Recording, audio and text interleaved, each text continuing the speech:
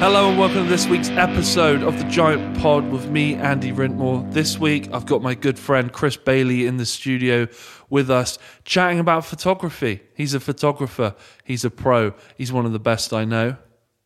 See how that rhymed? We talk about his introduction to photography with live music photography. We talk about mentors. We talk about early camera acquisitions. We talk about loads of things. We talk about the streets. We talk about dreams coming true, full circle moments, Brian May of Queen. We talk about a whole bunch of things. I love kicking back with Chris. Check this one out. Here it is.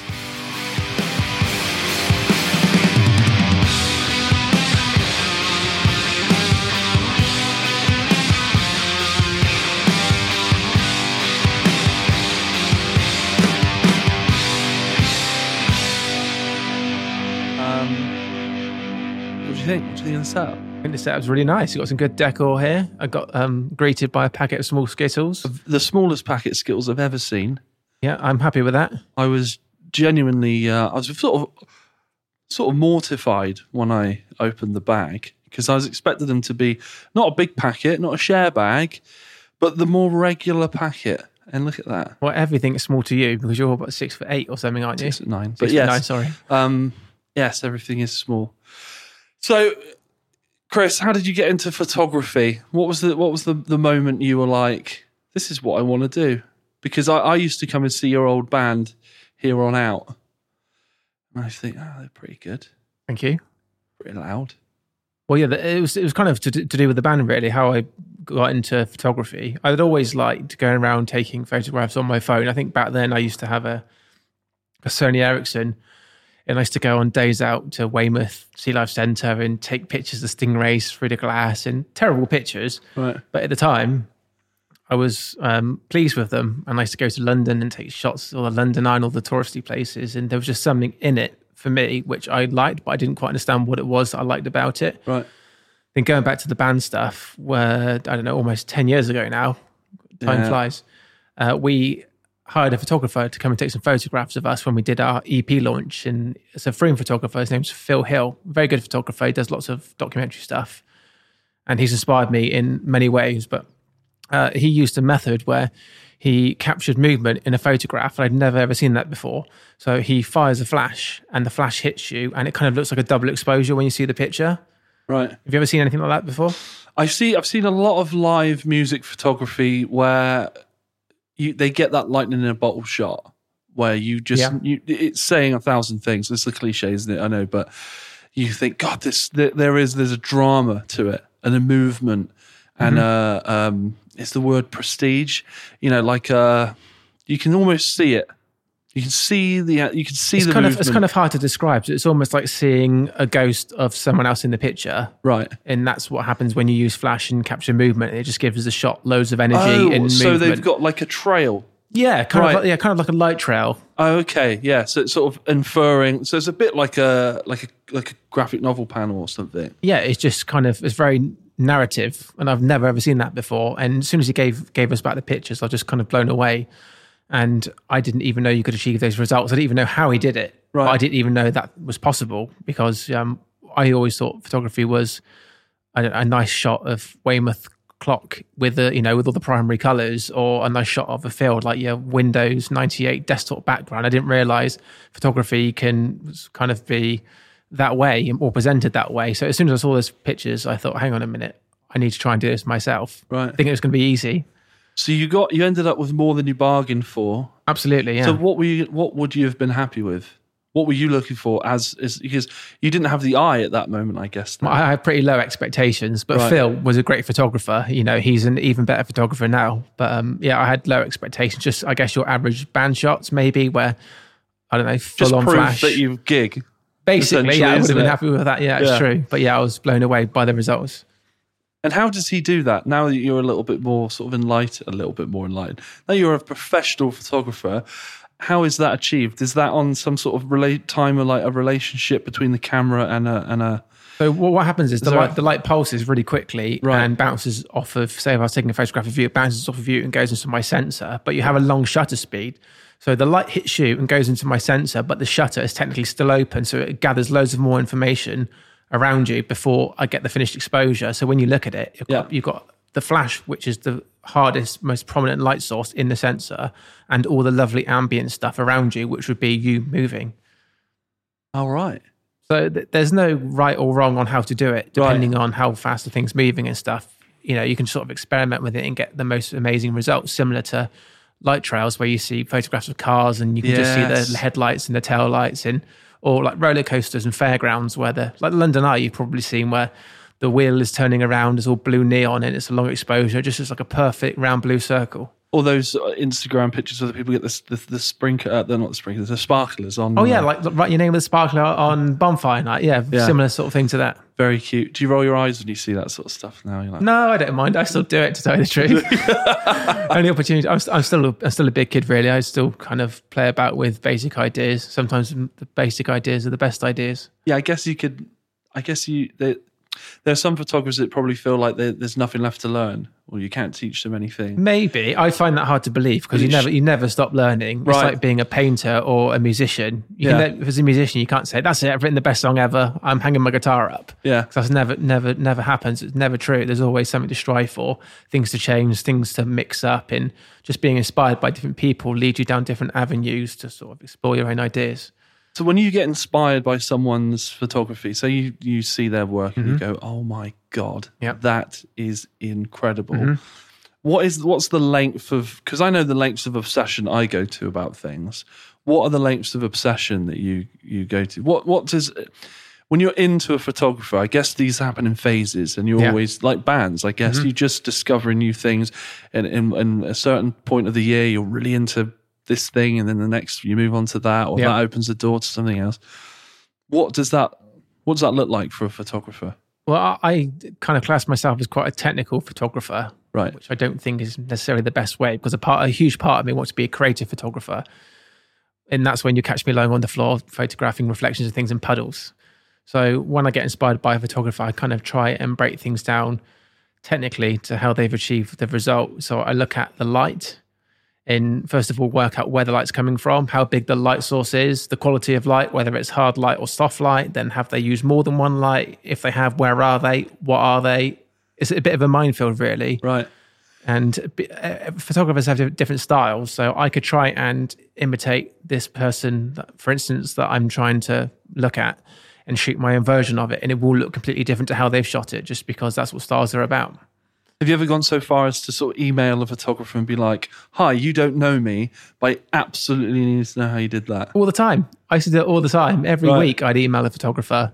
A lot of the time I wouldn't get a reply. Sometimes I would get a reply. I was lucky enough to work with this photographer in London called John Clark. And to cut a long story short, so my profession now is shooting headshots and portraits. And there was this girl from Frome who was just going to theatre school, contacted me about 8 years ago and said, Chris, will you shoot me some headshots? I said, yeah, of course I will. How difficult can it be? So I thought, hang on a minute, so go on Google, type in da-da-da. Anyway, this guy came up, John Clark Photography, Headshots London, and he was the biggest, and still is the biggest headshot photographer in London. Anyway, and I looked at his work and I just couldn't believe what I was seeing. Seeing and finding John Clark's work was like finding God. It was so weird. Right. And yeah, he's just one of these photographers that have inspired me. And are you and John friends now? We are friends. Well, yeah, going back to what you were saying, I emailed him. Yeah. I didn't know anything about him other than his work was completely amazing. I didn't even know you could achieve those sorts of things with the camera. And he was really, really kind and generous with his time. And I've worked with him several times now. I've done big shoots with him at Sylvia Young Theatre School, which is one of the biggest theatre schools in the country. And I phone him at Christmas, and we talk on Facebook all the time. And yeah, it's really nice. And so he's sort of like a mentor to you. Yeah, absolutely. Yeah, he is. And he's in his 60s now. He's almost retiring. So he's been in the industry for about 40 years, I think. Right.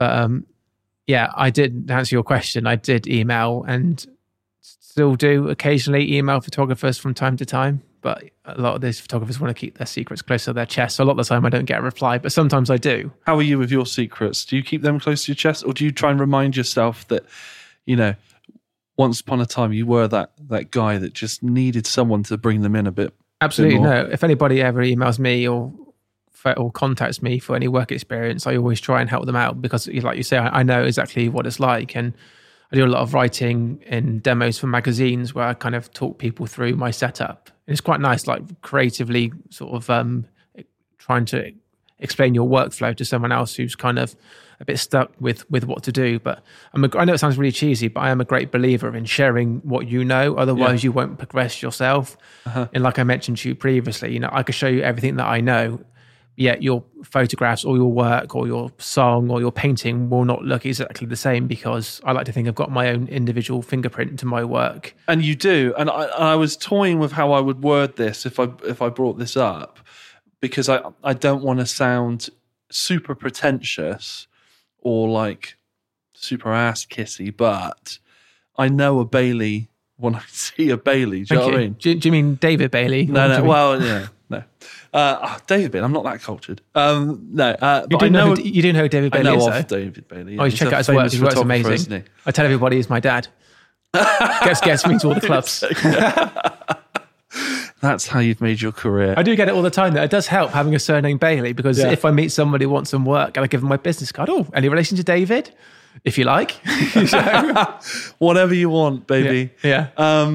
No, so when I see a Chris Bailey, there have been times when I've been like on Instagram or Facebook and I've seen a picture and I've never seen it before. And I think, and it's just before I could, I scroll back down to see the name, and I'm like, I think that's a Bailey, Chris Bailey. Just see the tip of the head, and then boom, and there it is, Chris Bailey. Yeah. So what is that? Can you explain it? Do you know what it is? I think my style is a failure of trying to copy other people, to tell the truth. It is. I'm not going to lie and say it's something that I invented, because I didn't. And I guess, they say imitation is the highest form of flattery, but I think that's all photography is. I think that's all music is. I think a lot of the time that's what art is. Emulation. Yeah, just being inspired by other people and kind of trying to put your own take on it and evolve things and trying to mold it to make it yours, if that makes sense. So is John Clark your favourite photographer? I don't know. That's a difficult question. I was afraid you were going to ask me that. Isn't it? Maybe I won't. Maybe I'll reframe it, because if someone said to me, what's your favourite band? Now at 28, I feel a bit like, well, it's almost a little bit juvenile, isn't it? Yeah, I don't think I have a favourite photographer. I'm very heavily influenced by some of the classic photographers, like Henri Cartier-Bresson and Bill Brandt and David Bailey, all the 35mm black and white photographers. But I don't know, I get inspired all the time. If you go onto Instagram and go onto the search page, you just see hundreds and hundreds of great photographers now, and photography is so accessible. So I don't necessarily think there is one specific photographer who inspired me overall, but in regards to headshots, like an amalgamation of... Yeah, but in regards to headshots and portraits in kind of my career path, definitely John Clark. See, I mean, I had headshot done with you back in 2012, maybe. Wow, that long ago. Funny you should say that, because I saw that photo yesterday. I don't know why I saw it. No beard and short hair. Look like a completely different person. Yeah. Right. And I thought that was quite a stunning picture at the time. Thank you. But what you were doing, even not that long after that, was such a step up from that. Do you find that progress comes quick and fast? Or did I just like stop paying attention for a while, and then all of a sudden I'm like, oh my God. I don't know. I'm quite obsessive about everything that I do, and I think that's a good and a bad thing. And I am my own worst critic when it comes to stuff like that. I don't really like any pictures that I take. I might go through a stage of, I don't know, doing a shoot and being happy with a shot for an hour, or I'll wake up the next day and go, oh, why did I do that? Or I should have done it this way. Or just being happy with it in general, then seeing someone else's work and thinking, oh, I need to throw away my camera. But I guess me being a perfectionist drives me to try and do better and up my game. But at the same time, it's kind of got a negative impact on me. But I speak to lots of people who in the creative industry about it and saying, is it just me who feels this way? And a lot of the people say, yeah, I feel the same as well. Yeah. And I guess it's similar for you. If you write a song in your band, for the first week, it's like the best thing ever. Then you play it at a few gigs and you're like, oh, I'm bored of playing this now. I'm always proud of our songs. And it's weird. Maybe there's a strange arrogance there, but I don't think we got a crap song. But just putting it out there. Yeah, I can't. I'm not going to lie about that. I really like. They're my babies. I like them. They've all got some sort of redeeming feature to me. But on the production side of things, for sure, You listen back to like it sounds great in the control room. You're like, oh my God, yeah, this is great. This is so much bigger and better than the last one. Yeah, we've really got what we want here. All the crap, all the Spinal Tap shit comes out. Yeah. Oh yeah, this is great. And then you get your first mix back and you're like, hang on, wait, what? This isn't... Like, I understand what you're saying, but the other thing is with photography as well, is it's such an instant medium. Yeah. Technically, to capture a photograph, all you do is push a button and you've got the shot. So I guess because it's, I don't know, doesn't take up very much time, it's more disposable for me to kind of go, nah. It's not as if I spent a year writing this lovely song and I didn't like it, but I've kind of fallen out of love with it. It's a bit different. If you wrote a song in a second, you could be like, didn't take me much time at all. I don't value it. I'm going to throw it away. True. So we take a long time doing songs, and we can spend 6 months polishing a 2-minute song. Yeah. I think that's why I'm of the opinion that, you know, once they're written, I'm like, no, this is good. I really like this. But I think it's because we have really gone to town on it. But there's so many, like, I'm always recording bits. Like today earlier, I was jamming with Charlie, and I just chucked the phone down, voice memos next to the kit.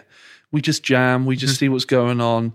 And I would say 60 to 70% of that stuff is like me sat there going, after listening to it, going, oh my God, like twinging it, like all these fills that are like ambitious and they don't quite pull off. But then the rest, then there's bits in there you're like, no, that's it. That's the bit that we want to capture. And then you sort of, you pull that out, distill it and everything. So there's so much crap that I'm unhappy with. I think by the time we get to releasing it, I've ironed it. Yeah, I think it's definitely a creative process. But I think everyone's the same. Nick Wilton's the same with Ghost of the Avalanche. Yeah. He will just, I know, because he'll tell me. Yeah, Nick is a perfectionist. He absolutely I've known Nick for a long time, but that's why he's so good at what he does. Yeah.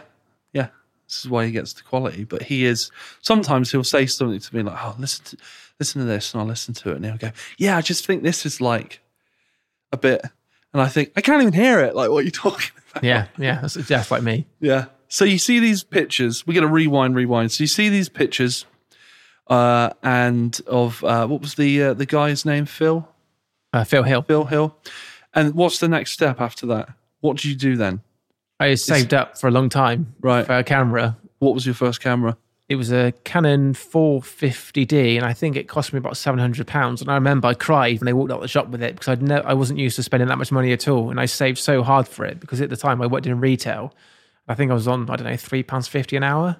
Right. So it took a long time to save up, and it was kind of, I was reluctant really to kind of, you know, just take my money quick and just pass me the camera. Do it before I could really think about it. Yes. Yeah. And I looked after it like I was a little baby. It's like my pride and joy. It was my number one prized possession, this camera. And it's ancient now, and the technology in it now is ancient. But little did I know, I don't know, a couple of years down the line, I'd be spending $3,000 on just the camera. Do you know what I mean? That's without lenses. It soon became a really expensive hobby. Yeah. So yeah, that's what I did. I saved up and bought my first camera and just started taking as many pictures as I could of absolutely anything and everything. So when did it become, so as you said, it's an expensive hobby. So was there a moment when you were like, this has to start earning some money? Or did your art get to a level where actually that became a thing for you that you didn't necessarily, was it a conscious decision where you're like, this is so expensive, if I'm going to buy these $3,000 cameras, this needs to be like my main gig? Or did your work just get to the point when you're like, people start coming to you like, can you do this and we'll pay you X amount? Bit of both, maybe. I think I remember when I saved up for the more expensive camera, I was doing a 1-year course at college. Right. And I was kind of getting in the sort of circles with all the other creative people. And I remember I was on a night out in Bristol once, sat in this club with a good friend of mine called Rich, who's a videographer. And I was saying to him, Rich, I really want this camera. I've got the money in my bank now. Do you think I should get it? Yeah. And he was kind of like sat opposite me going, oh yeah, I just think you should bite the bullet and get it, mate. You know, it'd be good for you. I was like, oh, I don't know if I really need it or not. And he said, oh, I'll definitely get it. And I was like, all right, okay, I'm going to get it. Because sometimes you need that little push. So I went up the next day and bought it. So you just let him talk you into it? Yeah. I think you knew he would talk you into it. Well, You've asked the one guy that knows about cameras, loves cameras. Rich is very wise. He gives good advice. Right. So I just kind of spoke to him and he said, go and get it. And the interesting thing about it was, it's quite a controversial subject amongst photographers but it's the whole thing of, does a better camera or a more expensive camera make you a better photographer? All the gear, no idea. Yeah, and it's kind of like a similar sort of situation to say, if I go and buy the most expensive microphone from the music shop, they make me a better singer. And of course, it won't. And lots of photographers get a bit narky about it if you kind of say, I'm a starter photographer, but I'm going to go and buy this camera. And for some reason, photographers don't like it. But I remember when I saved up and bought this expensive camera, I went to a traveling theme park over in Bristol called Thunderworld. It was as funny as it sounds. Right. It's like a huge traveling theme park. It had loads of amazing rides. And it's the first place I took my new camera. And I think it must have been this time of year, late summer, where you had really long, sort of dimly lit nights and everything was lit up beautifully from the fair. Anyway, I remember taking these pictures. I've never been so proud of these pictures in my life. And I believe this new camera inspired me to kind of think a bit differently. I get maybe it's all kind of like subconscious in, the placebo effect of I've got an expensive camera, it's going to make me take better pictures. That's perfectly valid if the end result is... Yeah, I've never been so happy. I don't think... I look back on the pictures now and I don't like them and I think there's lots of things wrong with them. But I think at that time I was really, really happy with those shots. I ended up using them for my final pieces at college. What grades did you get? Can you remember? I got distinction. Yeah, well, they couldn't have been that bad. But I guess when I went to college, I was technically classed as an adult learner, so I must have been 24, maybe. How did that feel going to college? That's not late. It's not really that late in life, but it's a little later, isn't it? It was a bit different to adjust because the majority of the people in my class were 18 who just left, left colleges. But I guess I had the advantage because I'd done previous jobs leading up to that point, and I knew I wanted to try and become a photographer, so I was there to learn. So I worked really hard at what I wanted to do and kind of let everyone else get on with, what they wanted to do. Right. So you had the discipline. You had a little bit more. Yeah, I loved it. I think I utilised every second of that course, either using the studio or running out onto the campus saying, stop, we've got a good face, follow me. I want to take a picture, and all that sort of thing. How do you approach that? Oi, come here. I like your face. Throw a cookie on their back or something. No, I normally sort of plan it in advance and just kind of spot someone. And the good thing about it was the fashion department was really close to the photography department. Right. So a part of their scheme of work for their final piece was to have their garments photographed. Right. So they were working behind the scenes at these dresses and these trousers and whatever you call it. And they had models in mind. So it was just a case of me walking through the doors saying, who wants to shoot with me? So yeah, it all went like that. It's great, isn't it? Is that Bath College? Trowbridge. Trowbridge. Yeah. But the course doesn't run anymore, unfortunately. So I think the closest course is Bath. Right. Which is a really good department. I got a friend, Kate Feast, who's doing photography at Bath College. Yes. Do you know Kate? Yeah, I have met Kate, yeah. And Dave? I know Dave, yeah. She's doing really well. Really proud of her. Yeah, it's a really, really high standard of photography over there. I'm not sure who teaches it, but I do I try to go to the exhibitions every year. Right. And there's always a really high standard of work, and it's all very individual as well, Yeah. There's always someone who's really good at fashion, someone who's really good at doing abstracts, someone who's really good at doing live band photography, which presumably would be Kate. That's her thing, yeah. Yeah, it's a great place to go. Yeah, she's great. I'm such a fan of her work. And so you get this camera, you've gone to the fun fair. Yep. You've taken these shots, you got your distinction, you've done the college. What happens then? I guess I got Facebook to thank for a lot of my success because back before all the algorithms came in and Facebook only started to show you what you want to see. But the people that liked your page could actually see your page. Yeah. So it was a case of throwing up a picture of, I don't know, a fun fair and you liking it, then one of your friends to see you liked it, and it kind of all started from there. Then the first thing that kind of attracts people to you when you try and establish yourself as a photographer is, do you photograph weddings? So I kind of got thrown in at the deep end and started shooting lots and lots and lots of weddings, sometimes by myself and sometimes with someone else. And at weddings, you get to meet lots of people and get to hand out a few business cards. Yeah. And I guess it's kind of like the snowball effect. How much can you expect to earn from a wedding? You don't do weddings anymore, do you? No, I used to do weddings, but I think the sort of average day rate for a wedding is about £1,400. Nice. It's good, but it is a lot of work. Yes. I know you photographed my sister's wedding. Your sister's wedding was beautiful, yeah. And those pictures are great. Thank you. Still to this day, like some of the best wedding photos I've seen. Yeah, it was a really nice day. It's a beautiful venue.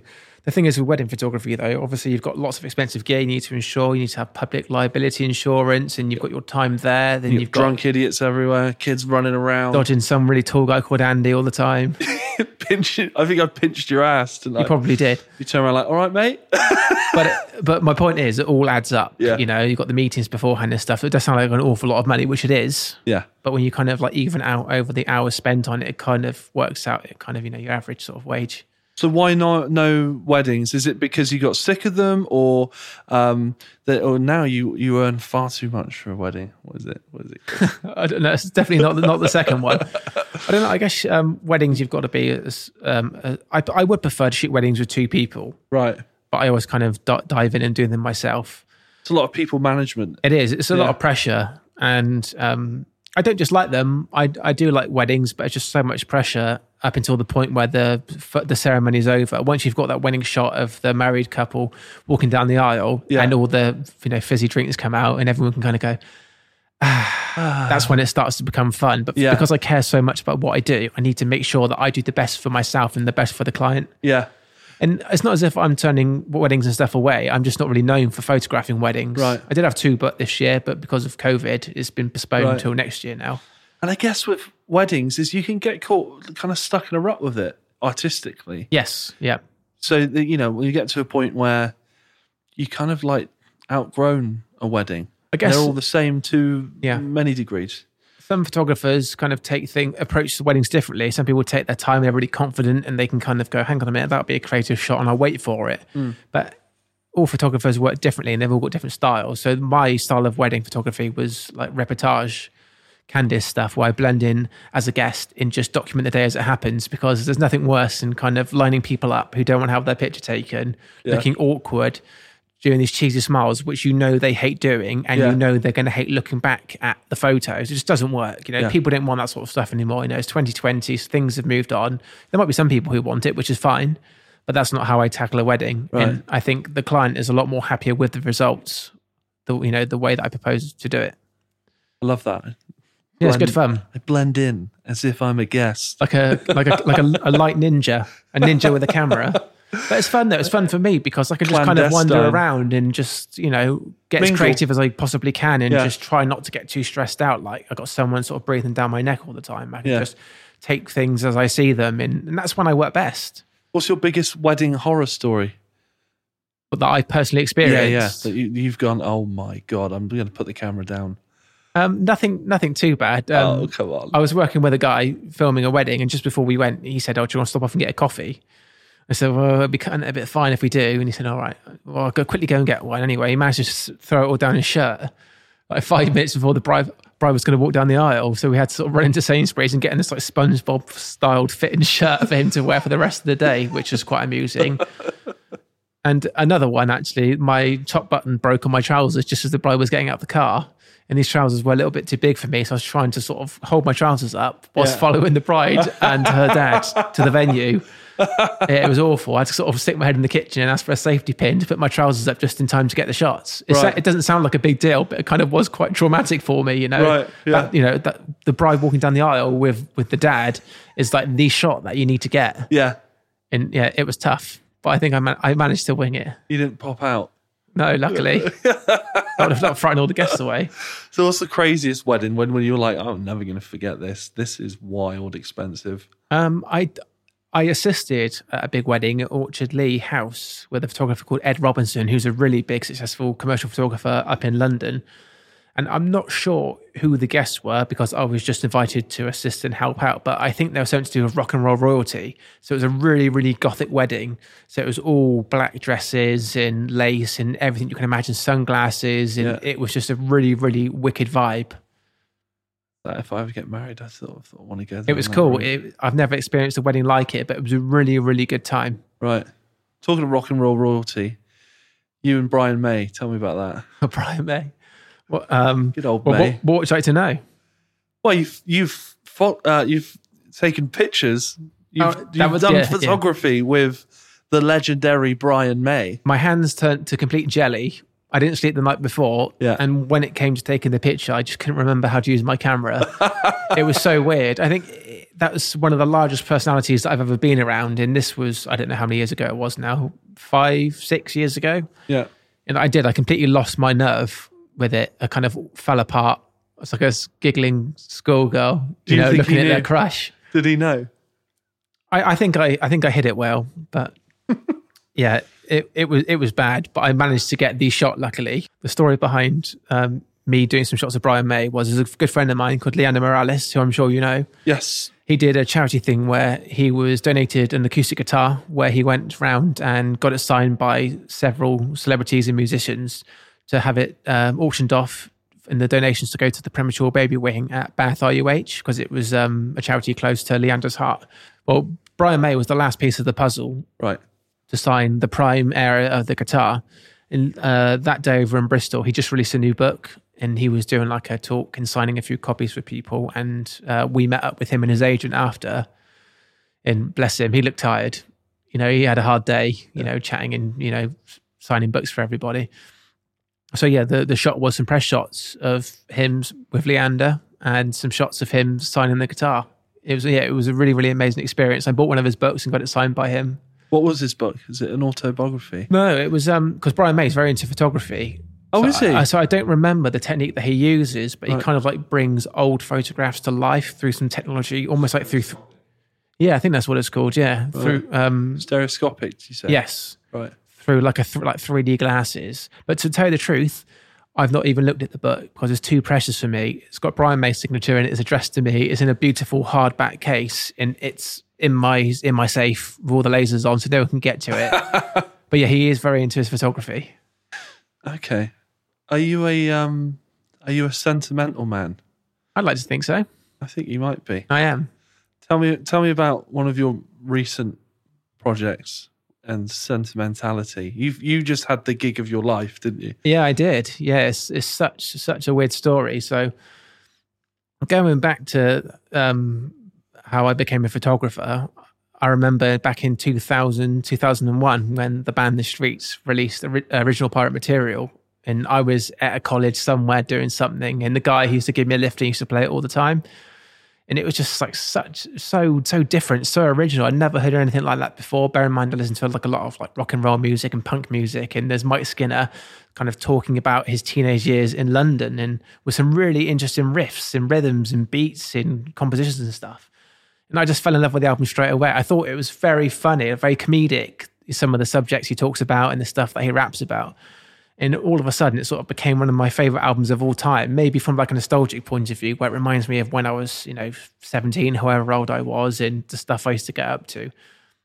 But I became a really big fan of The Streets. And back then, when you had CDs, I used to lay on my bed and look at the CD inlay, because I think the lyrics for the songs were in there. And I was always interested to read lyrics just in case I was singing the words wrong and all the rest of it. But inside this leaflet were some really iconic shots of Mike Skinner taken by a photographer called Ewan Spencer. And I think everyone knows the front cover of that album. So it's called Towering Inferno by a photographer called Ruth Bless Luxembourg. I did not know this. It's a set of flats in London, and the block is called Kestrel House. I've been doing my research because I want to go there and recreate it. But anyway, this is... Just glance over that one, yeah. Yeah, I'll talk to you about that a bit later on. Yeah. So the album cover is a block of flats. It's shot at night, and all the windows are lit up, and everyone's kind of got their own life inside each one of these windows, because they're all different. I don't know how many hundreds of windows. Like one of the biggest tower blocks in London. Anyway, so looking through all these pictures in this book and these really cool shots of Mike Skinner, kind of like candid shots of him sat in cafes, always looking away from camera, kind of really inspired me, and thought, hang on a minute, this photography's got quite a narrative to it. And going back to what I thought photography was before, like postcards and trains with lots of steam coming from them and stuff like that, I thought, hang on a minute, this is a different side of photography that I've never seen before. Then I started researching Ewan Spencer more, and he's a Brighton-based photographer who's like hugely successful now. He was hugely successful back then, but he's even bigger now. He specializes in nightclub photography. So his work, if you go into a nightclub now and start taking pictures of people, they freak out. Hang on a minute, who are you? What are these pictures going? Can I have a look at that before you put it anywhere? These people just feel really uncomfortable with it. But Ewan Spencer, presumably, used to go to this club every week. Everyone used to know who he was, and they used to forget about him. He was like a ghost. And he used to capture the most amazing moments of people in these clubs, like couples in the corner snogging. And he used to light them with a really hard flash as well. So obviously these people must have known these photographs were being taken, but to look at them, you wouldn't think that Ewan was even in the room. Right. The most amazing photographs ever. And his work really inspired me and helped me see photography in a different way, as did Rupertles Luxembourg, the photographer who shot the Towering Inferno shot of the Front of the Streets album cover. And that kind of led me down to sort of looking at things in a more fine art way. I was just going to tell you that I've got that album. Yep. But it's actually it's a poor pirate copy of the album Pirate Material. I'm sure Mike Skinner will probably like that. Yeah. I bought it in a charity shop thinking it was the legit original pirate material. Yeah. So when are you going to go and recreate this this shot? And how are you going to go on in the same month? Try and find the same week? I've done my research. Yeah. So opposite, will you go down to that finer detail with it? Well, I don't think I'll be going anytime soon with a virus and everything like that, because the shot was taken from, I think it was like the 40th floor of a council flat. But yeah, I've done my research. I know where it is. I know what lens to use. I've got everything planned down to the final detail, but it's just knowing when to go. But yeah, I will have to go at the right time of the year. So obviously going in the summer, you can't go because it'll be too dark by the time people turn the lights on.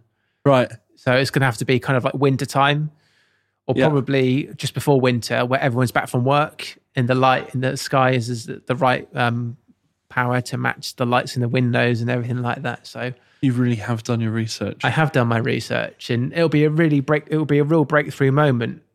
I know it's perjury, completely ripping off someone else's picture. Yeah. But it's kind of like, the Oasis picture of, not definitely maybe, that's where they're all lying on the floor. What's the story in Morning Glory? Yeah, when he's walking through... through the streets, and it's like a long shot and it's blurry. Like so many people have recreated that shot who are a fan of Oasis. It just feels good. It's really difficult to describe, but I would be really proud to go. It's like a pilgrimage, right? It is, yes. It's a good way to describe it. Yeah. But I'd be super proud to go there and take that shot. I would be really proud to do that. And are you just going to keep that for you? Yeah, I'll just keep it for me. Are you going to put the Streets logo on it? And are you going to print it on T-shirts? You're going to send it to the photographer? It would be just for me. I get it printed and put it in my studio just because I like the image so much and it means a lot to me and the music means a lot to me. So yeah, it'd just be for my own personal viewing. Right. That's amazing. You really love what you do. I do. I'm really lucky to do what I do. So can we talk about, I know we can't talk about... Oh, I mentioned it. Oh, there it is. Oh, there it is. We won't go there though. We can edit that out if we need to. What can we talk about? What you just worked on? Because I know you've told me all about it. Yeah, but no, I can talk about it. Yeah, you tell me. You just tell me what you can tell me. We won't talk about it. Okay. So I think it happened about 3 weeks ago. It happened. In being freelance, every day is different. You never know what's around the corner. Job cancellations, extra jobs, postponing jobs. I had an email quite late at night from Universal and Island Records just saying, "Hi, are you around tomorrow to take some photographs?" And I was like, that's weird. Island Records, Universal, who's this? So I emailed them back saying, I can be around, what's the job? And between the time I sent the reply and I got an email back, I was kind of sat in my office thinking, I think the Streets have just signed to Island Records, but it's not going to be the Streets because funnily enough, I had tickets to go and watch them on the Saturday. They did a special COVID drive-in gig where everything was going to be social distancing, but Boris changed the rules so it was cancelled. So I was really gutted. And bear in mind, I've never seen them live before. So I was a bit upset about that. And there's all these things going through my mind, like it could be the Streets. But what are the chances of it going to be the Streets? Island and Universal signed thousands of bands. I thought, it's not going to be the Streets. 10 minutes later, I have an email back from Universal saying, it's the Streets. Oh. And honestly, you should have seen my face. I couldn't believe it. I was in absolute shock. First of all, I thought it was a joke. Because Mike Skinner... You start checking the email addresses for that sort of strange... I was. Mike Skinner has been at the top of my shot list ever since I got my camera. It was because of him and his music, which kind of led me down the pathway to become a photographer. I just didn't know what to do. I was like, this cannot be happening. This cannot be happening. I cannot be taking photographs of the Streets tomorrow. I'm going to meet Mike Skinner But that's tomorrow. probably the best way to have done it, because if they'd given you 2 weeks, you'd have got inside your own head. Yeah, that is a good point, and so I know I probably would have. Yeah.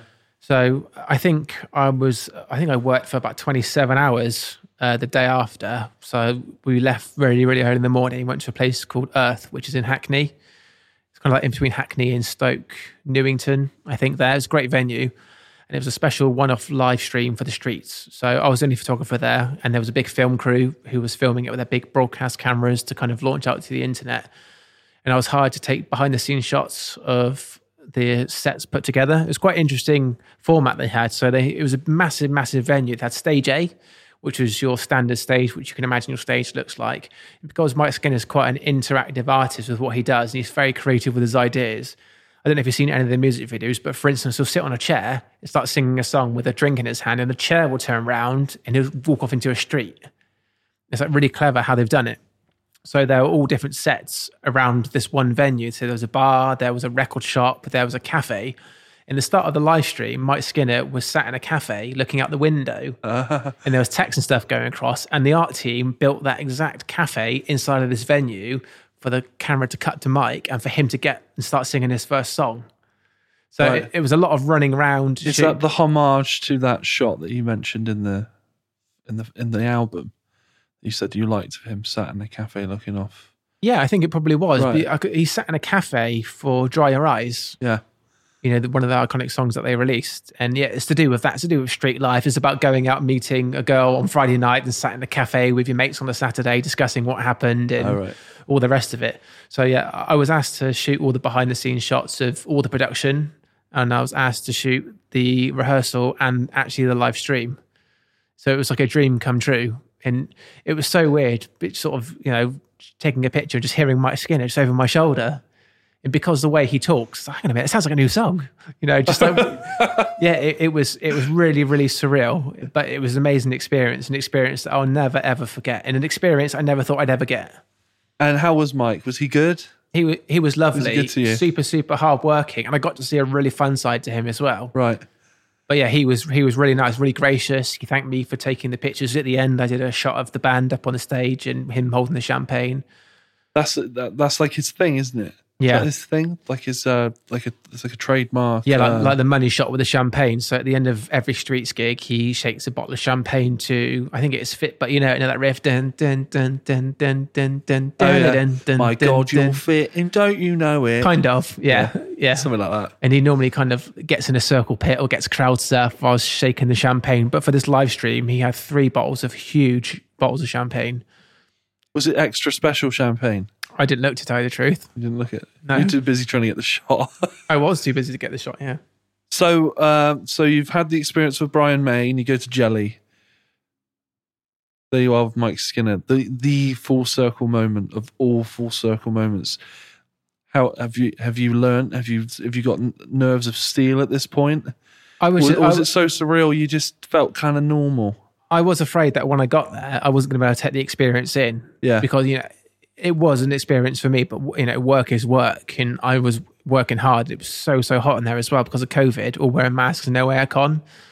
So it was like sweltering hot in there, trying to stop my camera from steaming up and all the rest of it. So it was a bit of a panic on that side of things as well, like from a technical standpoint. But I've had a lot of experience between Brian May and Mike Skinner photographing, you know, X, Y, and Z. So I was just really excited. I wasn't nervous. I should have been nervous because I didn't know what I was walking into. Yeah. But I was really excited. And I was wearing a mask, so people couldn't see my ridiculous smile. But it was the moment where Mike Skinner gets on stage and I have my camera. I was like, this is it. It might be a crap picture, but I'm going to take my first picture of Mike Skinner. And I did it. And did you take a moment? Yeah, I did take a moment. Yeah, I had to kind of like stop and take it all in. But yeah, it was incredible. It was difficult to describe. Yeah. But again, I can't believe it. I'm really, really lucky for that to happen. I kind of know, I was like, because you have told me this once before, and I was so buzzed for you when you were telling me this, because I kind of feel like I know where you've been. Not necessarily to that degree, but we did a tour with the Dead Kennedys, and they were always just such a big thing for me. And there was a moment where I stood on the stage and I saw my drum set up in front of their exactly backdrop, you know that feeling, and it's got the DK's logo on it. Yeah. And that was us for the next however many shows we did with them. Yeah, that was an amazing achievement for you, wasn't it? And it's great. It's like a feeling. But then but then you're like, you don't know what to do with that feeling. Yeah, what do you do with it once you've got it, once you're there? Yeah. And then what's next? You and I spoke, didn't you, after this happened? And We spoke for about 2 hours in the hospital car park. Neither of us had been to hospital, by the way. But time flies when we chat, because we don't see each other very much. But you said to me, didn't you? So, what next? Yeah, what is next? How do you feel now? Do you feel satisfied? And yeah.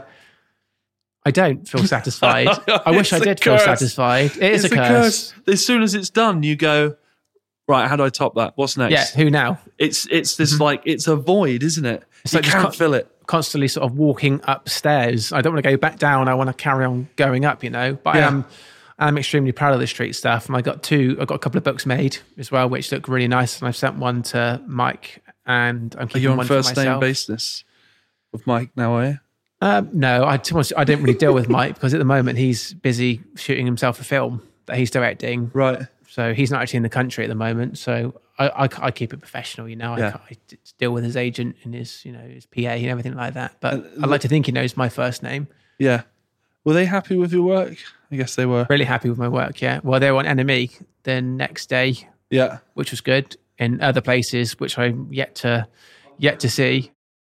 Yeah, I was so excited for you when you were telling me that story. It was almost like I was like, I don't know. I love it when, because I know how hard you've worked, and that there's so many people in life that like sort of put a half-assed effort into something and get reasonably far. And you think, you're not trying. Do you know what I mean? You're not like, or you don't love it. Yeah. And I don't want to be elitist about things, but you love what you do. Yeah, I have worked hard, and it certainly hasn't happened overnight. That's for sure. No. And but there's been days, and sometimes it's been weeks where I've had no work.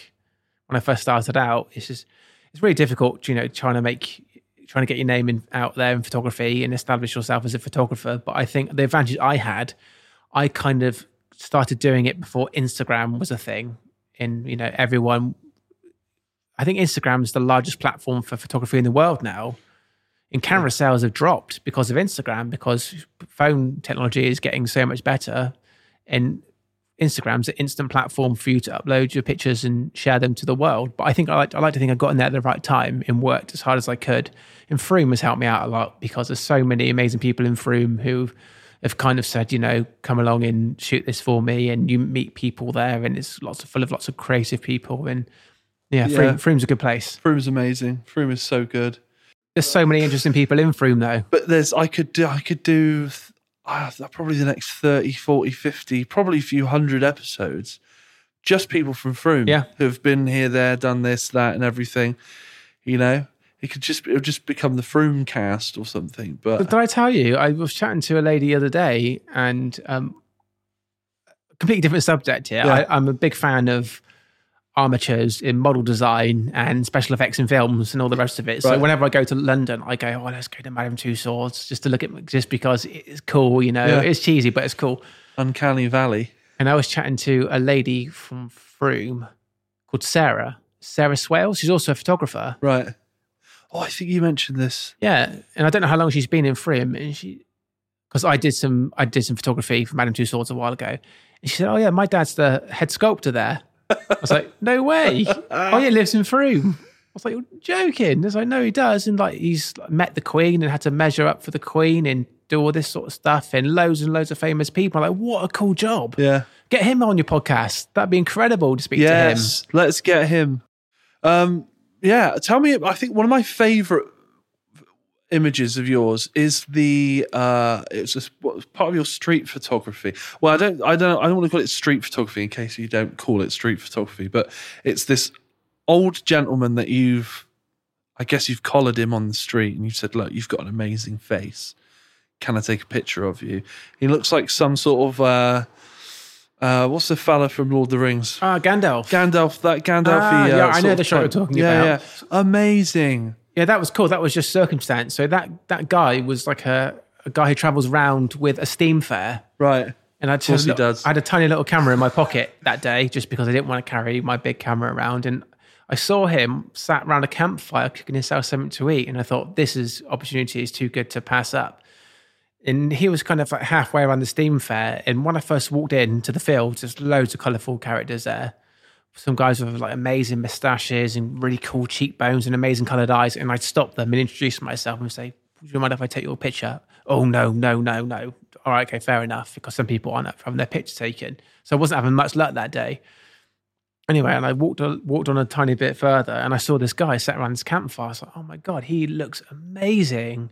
He should be in a film. He looks like he's in a film. You know, what's he doing here?" So I went and had a little chat with him. I wasn't kind of too forceful. I don't think he even saw my camera. And he's the nicest guy ever. Really, really nice. Told me a little bit about his life and his story. And I remember he had a really sort of high voice, which is quite funny because you expect him to have like quite a deep, powerful voice. Hello, like, "You shall not pass." He was like, "All right, mate." Anyway, I said, "Do you mind if I take your picture?" He said, "Yeah, of course you can, mate. Where do you want me?" And he really got into it. And he said, "What do you want me to do?" sort of thing. And I said, "Well, just on the sheet was like a character portrait. So just, you're out in the wild and just do some cooking." And he was sat there. Cooking.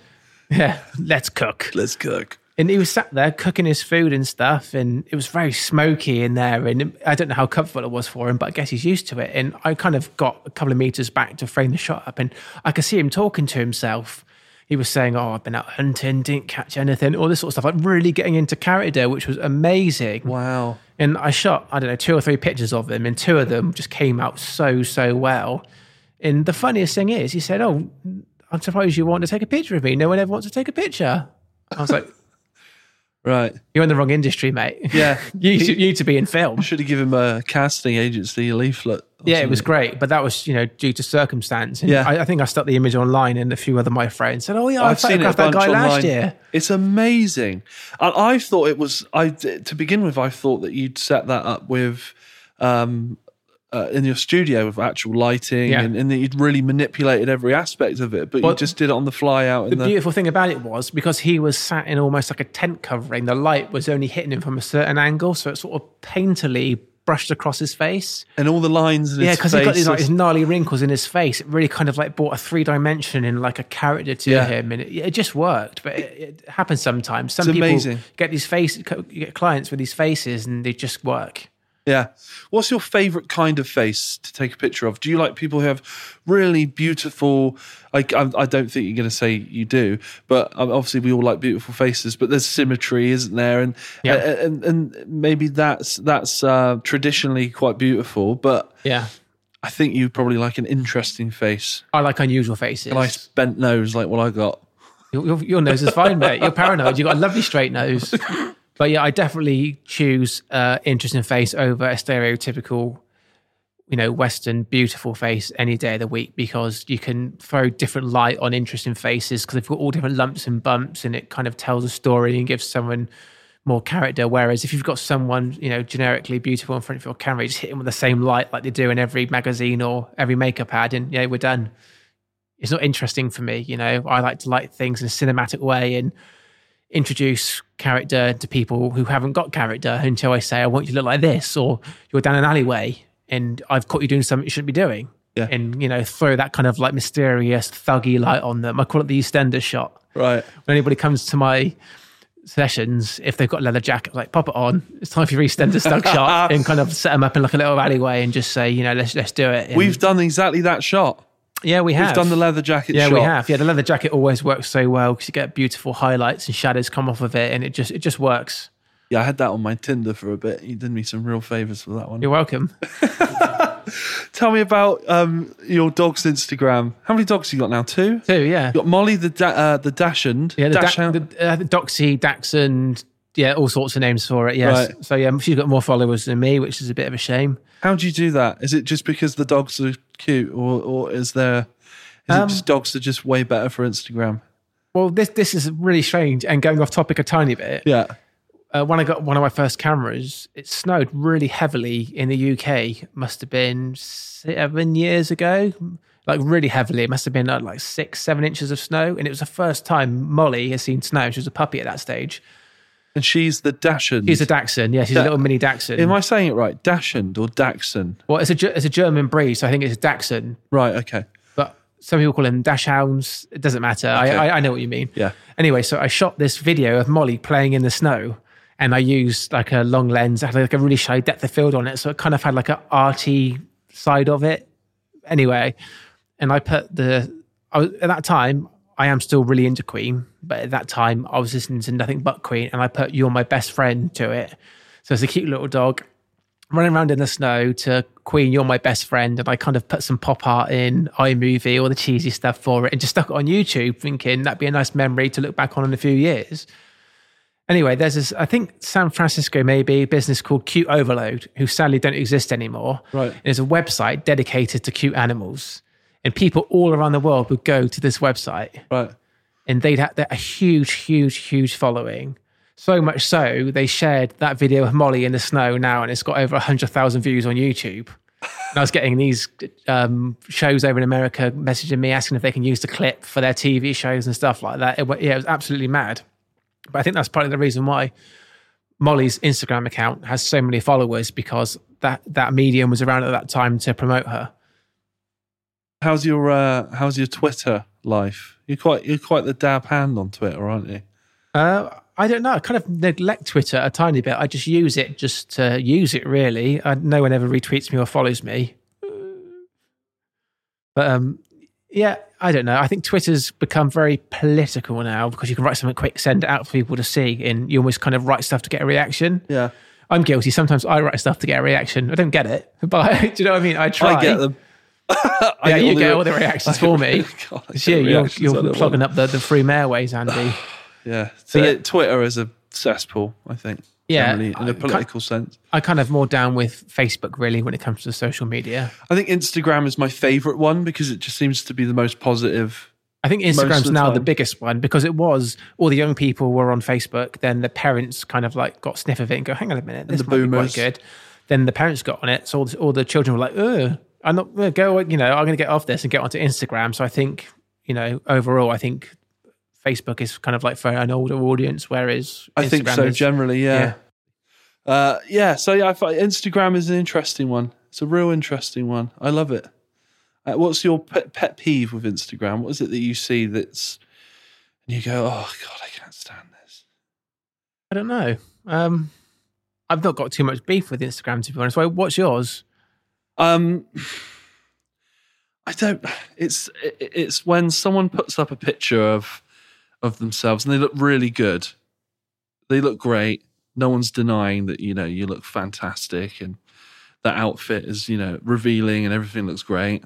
But it's like, oh, bad hair day today. Or so, sort of. Yeah. It's like a remark which is like, always on that bad day vibe. Or something like some sort of strange, obscure remark that goes up. And I think, just own what you're doing.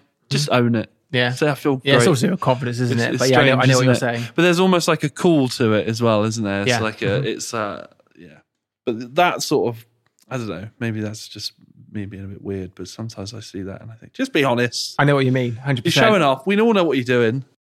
So I guess I should ask you next if you think you've taken your greatest image, your magnum opus. I like to think that I haven't, but you never know. You never know. With these sorts of things. But because I'm kind of shooting more and more like commercial headshots and portraits and stuff, I'm kind of leaning down the route now when I've got my own spare time to kind of shoot more fine art portraits is what I really like. So less commercial portraits, just something with like a really painterly light. And I think hopefully, I don't want to take my best shot. Because how will I feel once I've done it? Again, it's that go back to that. Yeah, I don't even want to think about it. Don't think about it. Yeah, I like to think that I haven't, and I just want to carry on and take as many more pictures as I can. But then your best shot now may not be your best shot in 20 years. Your tastes, your style will develop. Like you said, you might look back on it and see the holes in it. Funnily enough, I do get that question a lot from people. Or the question would be, what is the favourite photo you've ever taken? Yeah.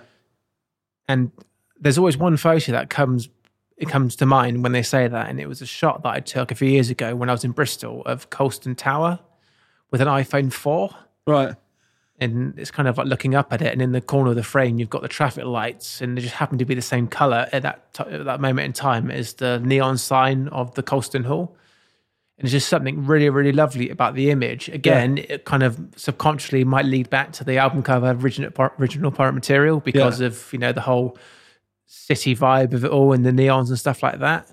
But for me now, I still love it. I think that's probably the only picture that I took, and no thought went into it really, other than this looks cool. Perhaps that's the magic of it, is that you didn't have time to overthink it and miss your moment. Yeah. There's a big element of luck and sort of serendipity, I think, with photography. Because it is all about capturing that moment in time that will never, ever, ever, ever happen again. And sometimes you just get that thing that has the character. And well, there are some photographers who dedicate their life to just waiting in one area for hoping something good to happen.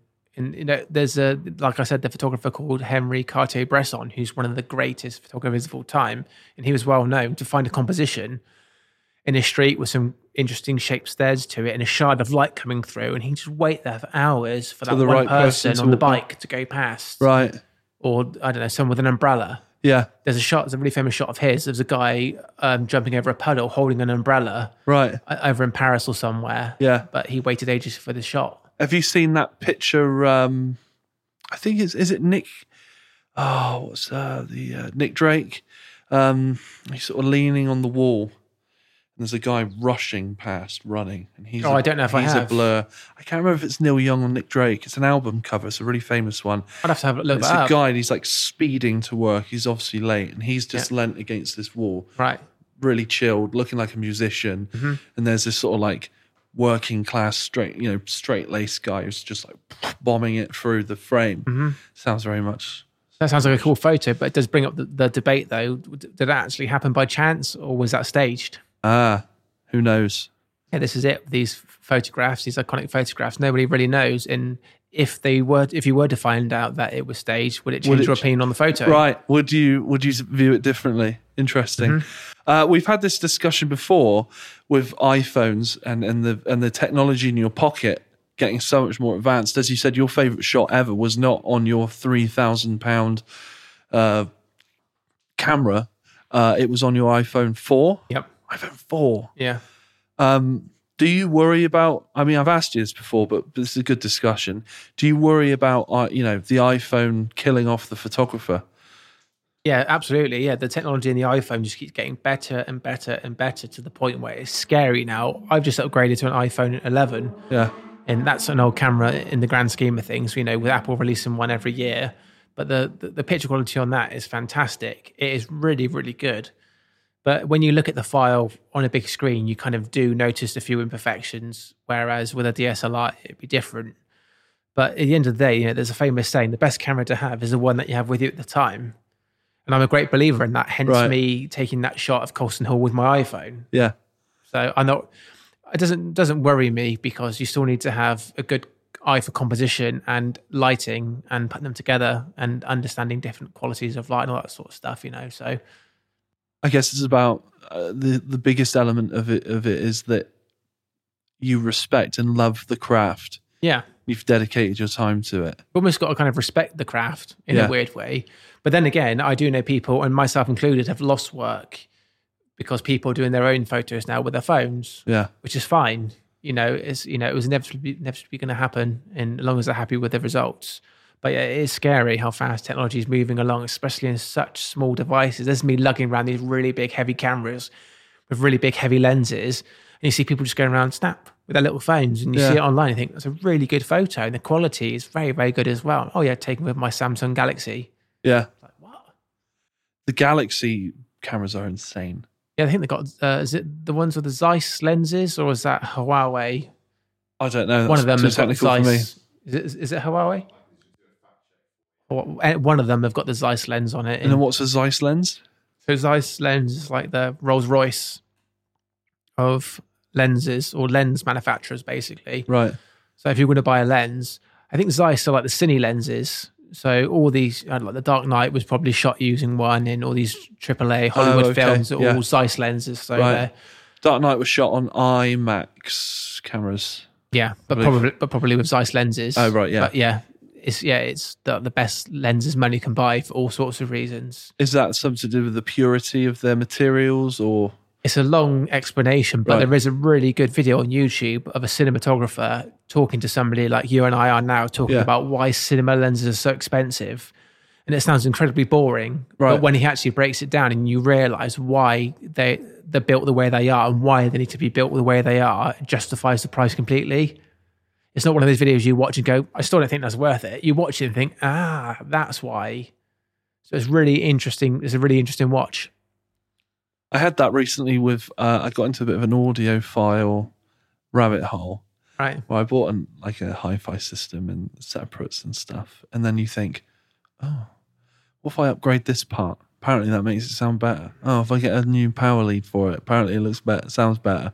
Oh, should I get a mains conditioner? Just get a new stereo, Andy. Right. Well, that's what I did. And then I'm like, how do I squeeze the most, this and that out of it?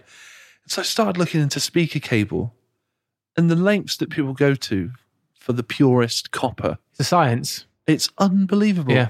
And you can pay £200 for a meter. But would you notice a difference in audio quality? No, I wouldn't know unless someone gave me one of these cables and we did a comparison. Yeah. Mm-hmm. And I don't know. At what point, it's the law of diminishing returns, isn't it? At what point do you start spending way more money and you're getting every leap is a decrease in noticeable. I think it sounds great, so I should leave it alone. But I'm happy with my standard Apple headphones. Yes, I've got those on my iPod, my Megapod modded iPod, and I'm always like, wow, they are good. Wow, they're actually great. Yeah. Did we find out who make the Zeiss lenses? Is it Nokia? Yeah, and they got. Oh, I didn't know that. So it's Nokia, good old Nokia. They got one with 7 cameras. Nokia with 7 cameras. Wow. I can see that. What? Oh. So eventually that camera could potentially be taking my job. What's next for photography then? What's the next leap? What are the rumbles in the industry? I don't know. That's a good question. Drone photography is very popular at the moment because, you can capture things that not everyone can see day to day. My dad loves a good drone. I've never flown one. I've always thought about having one, but obviously you need to have licenses and insurance and stuff like that because obviously there's things that happen like in Heathrow Airport where the world goes Pete-tong because of one little drone. Mm. So I think with great power comes great responsibility. Yeah. I think that's the case with a drone. I might invest in one day, but at the moment, I've got really no need for one. I do a lot of work for private schools. Yeah. So they always want that sort of thing. But a lot of the time, they hire helicopters to fly people up to shoot aerial views of the school. Okay. That's expensive. Very, very expensive. Very, very expensive. So I could potentially save them some money if I invest in a drone. Right. Well, hit me up. Dad will take you with him for a drone thing if you want. He'll take me to new heights. I think Dad's got a soft spot for you. He likes your photography. I think he's got a lot of respect for you. Oh, nice one. Yeah, I think he'd actually really enjoy hanging out with you, actually. Yeah, cool. Let's do it. Yeah, cool. So you've got a studio. When was that a dream? It's an obscure question, isn't it? When did you dream that? I used to shoot clients in my living room, which was an absolute nightmare because I'd have to rearrange the house, which is knackering. We've done that a few times. Set up, which is knackering. Do the actual work, which is knackering. Then put it all away, which is knackering. And put my house back to how it was, which is knackering. So it was way too much work, really. So it just wasn't convenient. So I thought, hang on a minute, let's get me a proper space where I can just walk clients straight into to do the shoots. And it's just worked out so well. You've had my boy Jeremy Wade in there, haven't you? Yeah, Jeremy Wade was great to photograph. One of the most interesting people that I've had the luxury of photographing. And it was amazing. I think we did more talking than shooting just because he was so interesting. And I kept asking him so many questions about what he does. Yeah, it was great. And he's really, really good in front of the camera. He's got such a gnarly face as well. So I hit him with loads of hard light and made him look like a proper fisherman gangster type. It was great. He looks quite hard in those pictures. Yeah, I want him to look hard. Hard without a H. Hard. He looks hard. We did do some smiley shots, but I don't think I released those. He chose them, which I think he's going to be sending off to Discovery and whoever to use for loads of promotional stuff. But yeah, the shot that I released of him, I kind of wanted him to look kind of fairly stern. Yeah. More of like a... Well, he looks like a seasoned... he looks like he does what he does. River monsters. Hunting. Yeah, he's great. He's so... Things wading through the reeds, finding obscure fish. He looks seasoned and... He's had one of the most amazing lives in... I deliberately didn't do a massive amount of research on him before I photographed him because I didn't want to kind of like lose my nerve and go, oh my God, he's so famous. I'm not, I'm going to... He's so famous. He's huge, especially over in America. But after I photographed him, I looked on YouTube and everyone was like, oh, he's a phony. He's making it all up for the camera because he's quite well known for this plane crash that he survived. And when I touched base with him, chatting about it at the studio, the way he was relaying it, it wasn't fake. It was all real. A lot of effort to fake that, isn't it? Yeah, but you know what people are like online. Yeah. But, he's experienced lots in his life and he's travelled all over the world and he's just such an interesting person to sit down and talk to. One other thing, Don McCullum. Yes. Incredible. You seen the documentary, McCullum? No, I haven't. Oh, Chris, you have to see it. I keep missing it because I know Mariella does a lot of stuff because I think they both live in the same village, don't they, Backham? They live nearby, yeah. Yeah. I've never met him. Not to my knowledge. I'd love to meet him. Don McCullum. I'd love to shoot Don McCullum. Oh, I thought you were friends with him. No, I've not met Don McCullum. Oh, no. I don't know how I got that idea. I thought you guys were like... I know Mariella, but right. I don't know Don McCullum. Is that his wife? No. Who's that? Mariella Frostrup. What does she do? Do you know Mariella Frostrup? No, I don't know. Get your phone up, mate. I don't know Mariella Frostrup. What's she do? She does all sorts of stuff. She presents stuff. She does... Harry, are you Googling this? But yeah, do you ever watch that? I know her face. I'm not amazing with what's her names. title? Journalist probably is the best way to describe it then. You got a picture? Oh, her. Yeah. She has an incredible voice. She has got I love her voice. all the men fancy her. Yeah. She's she's cool. Yeah, she's great. She's in Frome a lot. Is she? Yeah. No. Interesting story about Marielle. The last time I saw her, I was photographing for Frome Town Council, the event Frome Busks. Yeah. And I was over by the pet shop, and Mariella walked through the little gap in the wall, and I stopped and had a chat with her because I photographed her previously at a few events and stuff, so I always say hello. And that morning, before I met with Mariella, we had a briefing, rumours that Bob Geldof was in town. And I was like, yeah, whatever. I wouldn't have thought he is. Maybe it's someone who looks like him. So I spoke to Mariella and said, oh yeah, I've heard that Bob Geldof's in town. She's like, yeah, he is. He's with me. He stayed at mine last night. I was like, no way, he's actually here. And about 10 minutes later, they were walking up and down Catherine Hill together. Right. And I remember the winners, actually, Dan Fresher and I can't think what they're called now, Fresher and something. Oh, I should probably know the name of this. I don't think I was on the council at this point. They were doing like really cool covers, just two guitarists and kind of almost like a bit of beatboxing, a bit of rapping anyway. And they're, I don't know how old they are, like youngish, maybe like 20. Bob Geldof came up to them and put some money into their guitar case and walked away. And I said, do you know who that was? I said, no. I said, that's Bob Geldof. Like, no way.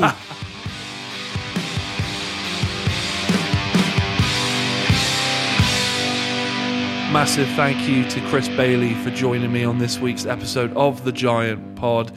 Please don't forget to check out the links to his work in the description show notes. Also, subscribe, like this, leave a review. Don't forget, you can follow me on Instagram at Andy_S1S. This podcast was produced by the incredible Harry Williams, and I will see you next time. Thanks very much.